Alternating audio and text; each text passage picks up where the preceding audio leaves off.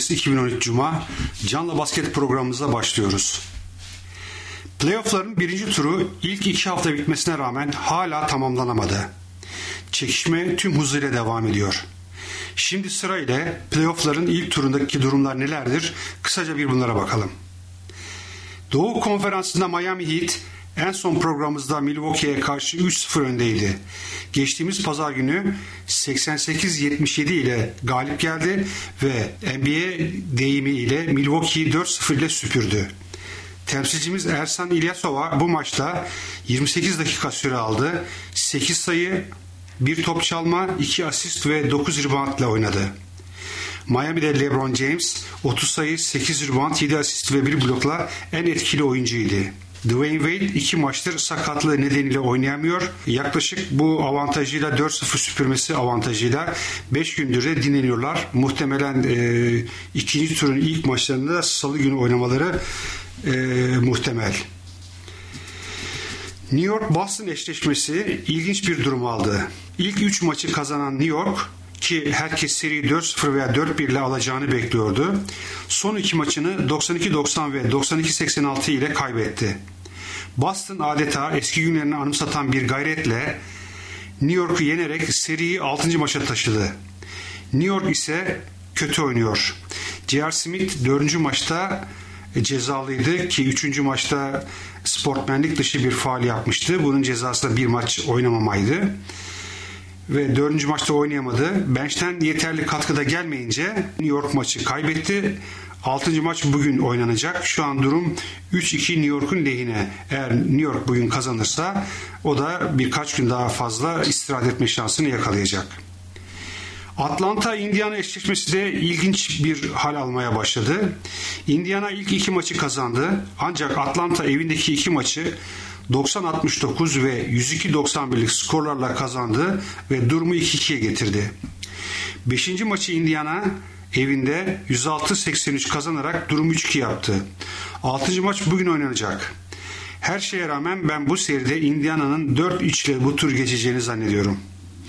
Atlanta'da Josh Smith, Al Horford ve Jack Teague takımı sürükleyen isimler. Indiana'da ise Paul George, David West, Roy Hibbert ve George Hill takımın etkili oyuncularıydı. Doğu Konferansı'ndaki son eşleşme Brooklyn Nets ile Chicago Bulls arasında. Geçen programda durum 1-1 idi. Daha sonra Chicago evindeki 2 maçı 79-76 ve 3 uzatma sonunda 142-134 yenerek durumu 3-1'e getirdi. Son 2 maçı 110-91 ve 95-92 kazanan Brooklyn şu an durumu 3-3'e getirmiş durumda.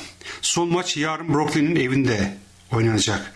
Ancak favori vermek biraz zor. Her ne kadar ibre Brooklyn'den yana olsa da, zira Chicago'nun 2 gardı da sakat, Derrick Rose ve Kirk Henrich, tüm yük ligin en kısa oyuncusu Nate Robinson'ın üzerine kalmış vaziyette. Gelelim Batı Konferansı'na. Birinci sıradaki Oklahoma ilk 2 maçı evinde kazanarak 2-0 öne geçti. Deplasmanda Houston'u 104-101 ile geçerek durumu 3-0 yaptı ve herkes serinin 4-0 ile biteceğini tahmin ediyordu. İşte hem Houston'un onur mücadelesi hem de Oklahoma'da Russell Westbrook'un sakatlığı nedeniyle oynayamaması 4. maçı Houston'un 105-103 ile kazanmasındaki en önemli faktörlerdi. 5. maçta Houston deplasmanda 107-100 kazanıp kafalarda acaba Houston mu sorusunu oluşturdu. 6. maç bugün Houston'da. Benim kişisel fikrim bu eşleşmeden Oklahoma'nın çıkacağı. Temsilcimiz Ömer Aşık 3. maçta 30 dakika süre aldı. 5 sayı, 8 rebound, 4 blokla oynadı. 4. maçta 38 dakika süre alıp 17 sayı, 14 rebound, 1 blok, 1 asistle, son maçta ise gene 38 dakika süre alıp 21 sayı, 11 rebound, 2 blokla oynadı.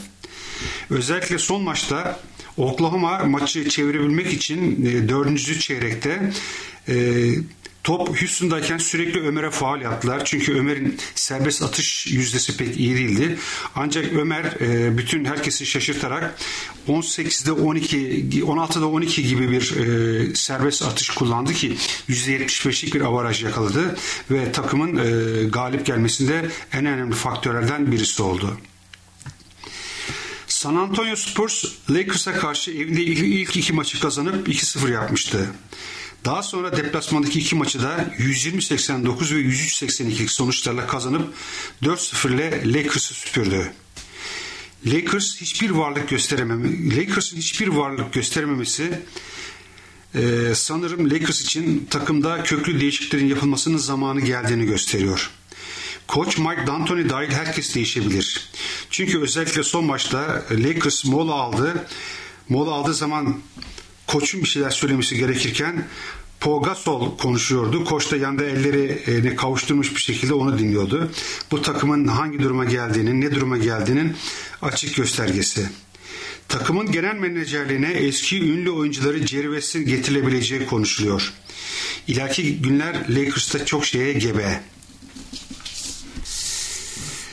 Denver Nuggets Golden State eşleşmesini Golden State 4-2 kazanarak büyük bir sürpriz yaptı. Geçen hafta durum 1-1'di. Golden State evindeki iki maçı da 110-108 ve 115-101'lik skorlarla kazanarak durumu 3-1'e getirdi. O zaman herkes turu Golden State'in geçebileceğini düşünmeye başladı. 5. maçı 107-100 kaybetmesine rağmen 6. maçta dün 92-88 kazanan taraf olan Golden State turu geçen taraf oldu. Ve ikinci turda San Antonio Spurs'la karşılaşacaklar. Golden State'te Stephen Curry, Harrison Barnes, Klay Thompson ve cam adam diye tabir ettiğimiz Andrew Bogut takımı bu turda sırtlayan isimlerdi. Denver Nuggets her ne kadar ligi daha iyi bir avarajla bitirmesine rağmen başarılı olamadılar ve birinci turda playoff'lara veda ettiler. Batı Konferansı'ndaki son eşleşme Los Angeles Clippers Memphis Grizzlies arasında. Normal sezonu iki takım da 56 galibiyet 26 yenilgilik bir aynı avarajla bitirdiler ve bu eşleşmenin ilginç olacağını ancak ibrenin Clippers tarafına döneceğini daha önceki programlarda söylemiştim. İlk iki maçı evinde kazanan Clippers favori olmuştu.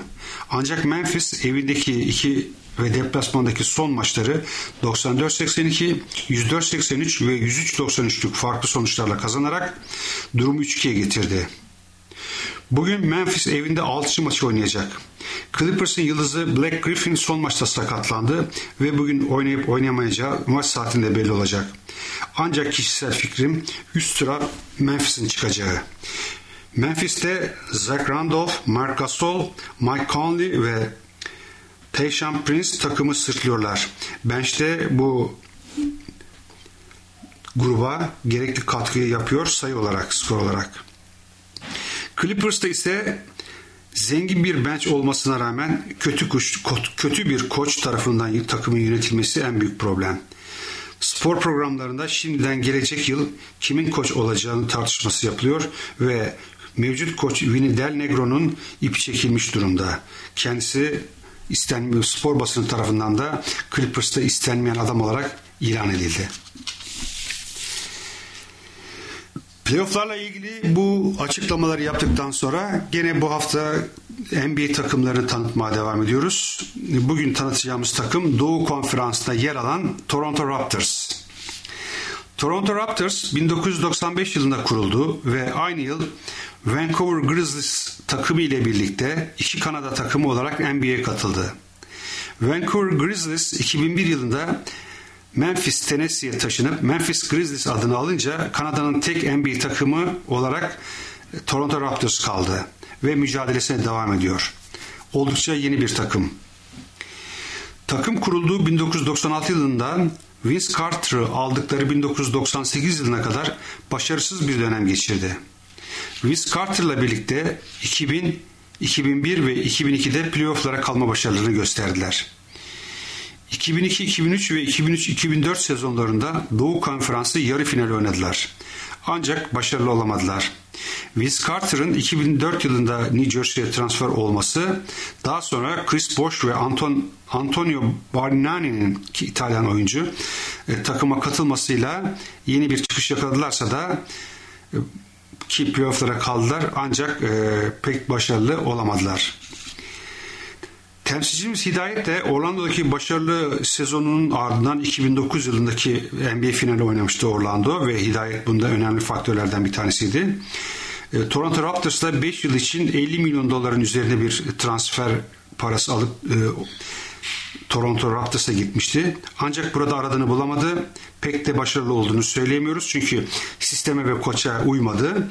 Ve bir yıl sonra Phoenix'e transfer oldu. Toronto'da oynayan tek Türk oyuncu olarak da ismi kalmış oldu. Takımın koçluğunu Dwayne Casey yapıyor ki kendisi Kentucky Üniversitesi'nde oynamıştı. Daha sonra burada asistan koçluk yaptı. Sırayla Seattle Supersonics, Minnesota Timberwolves ve Dallas'ta da asistan koçluk yaptı. 1998 yılında da FIBA Dünya Şampiyonluğu sırasında Japon milli takımının koçluğunu yaptı. Daha sonra 2011 Haziran ayında o zamanki koç olan Jay Triano'yu değiştirdi ve onun yerine koç oldu. Bu arada Jay Triano'dan bahsetmişken 1985'li yıllarda gene bir Kanadalı olan Jay Terpstra ile birlikte Fenerbahçe'de bir sezonda oynamıştı. Kendine bu takımın koçu Dwayne Casey'e 5 tane asistan koç, ki bunlardan bir tanesi Scott Roth, bir dönem o da 1980'li yıllarda Efes Pilsen'de oynamıştı. Daha sonra profesyonel NBA'ye geçip Minnesota'da da görev yaptı. 5 tane atletik koç ve bir de atletik antrenör yardımcı oluyor. Raptors maçlarını 19.800 kişilik Air Canada Center'da oynuyor. Şimdi de takımın oyuncularını tanıyalım.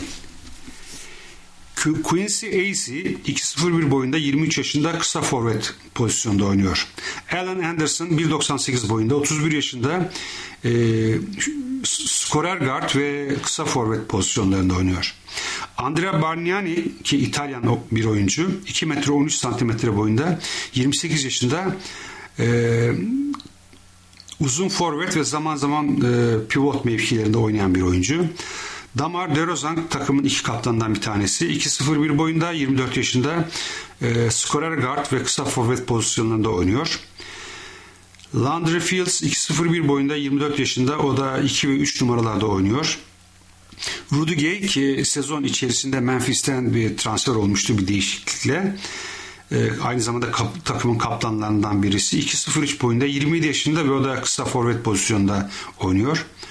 Aaron Gray 2.13 boyunda 29 yaşında ve pivot mevkiinde oynuyor. Amir Johnson 2.06 boyunda 26 yaşında 4 ve 5 numaralarda oynayabilen bir oyuncu. Linas Kleiza 2.03 boyunda 28 yaşında ve kısa forvet oynuyor ve Litvanyalı bir oyuncu. Kyle Lowry 1.83 boyunda 27 yaşında, o da bir numara yani oyun kurucu pozisyonda oynayan bir oyuncu. John Lucas 1.80 boyunda 31 yaşında, o da oyun kurucu pozisyonda. Babası da bir dönem NBA'de oldukça ünlü olan John Lucas'tı. Michael Pietrus Fransız oyuncu 1.98 boyunda 31 yaşında 2 ve 3 numaralarda oynuyor. Bir zamanlar Orlando'da Hido ile beraber oynadı. Daha sonra Boston'da oynadı. En son Toronto'da oynuyor. Terence Ross 1.98 boyunda 22 yaşında, o da skorer guard yani 2 numarada pozisyonda oynuyor. Sebastian Telfair 1.83 boyunda 28 yaşında, o da oyun kurucu. Son olarak da Jonas Valanciunas 2.11 boyunda 21 yaşında ve pivot mevkinde oynayan Litvanyalı bir oyuncu. Avrupa şampiyonalarında genç ve yıldız takımlar seviyesinde Enes'le karşı karşıya oynamıştı uzun zamanlar ve uzun seneler ve Enes her zaman galip çıkan taraf olmuştu. Evet sayın dinleyenlerimiz, bugünkü programımızı da burada sonlandırıyoruz. Gelecek programda tekrar beraber olmak ümidiyle sizlere veda ediyoruz ve her zaman olduğu gibi sorularınız varsa bekliyoruz. Hoşça kalın.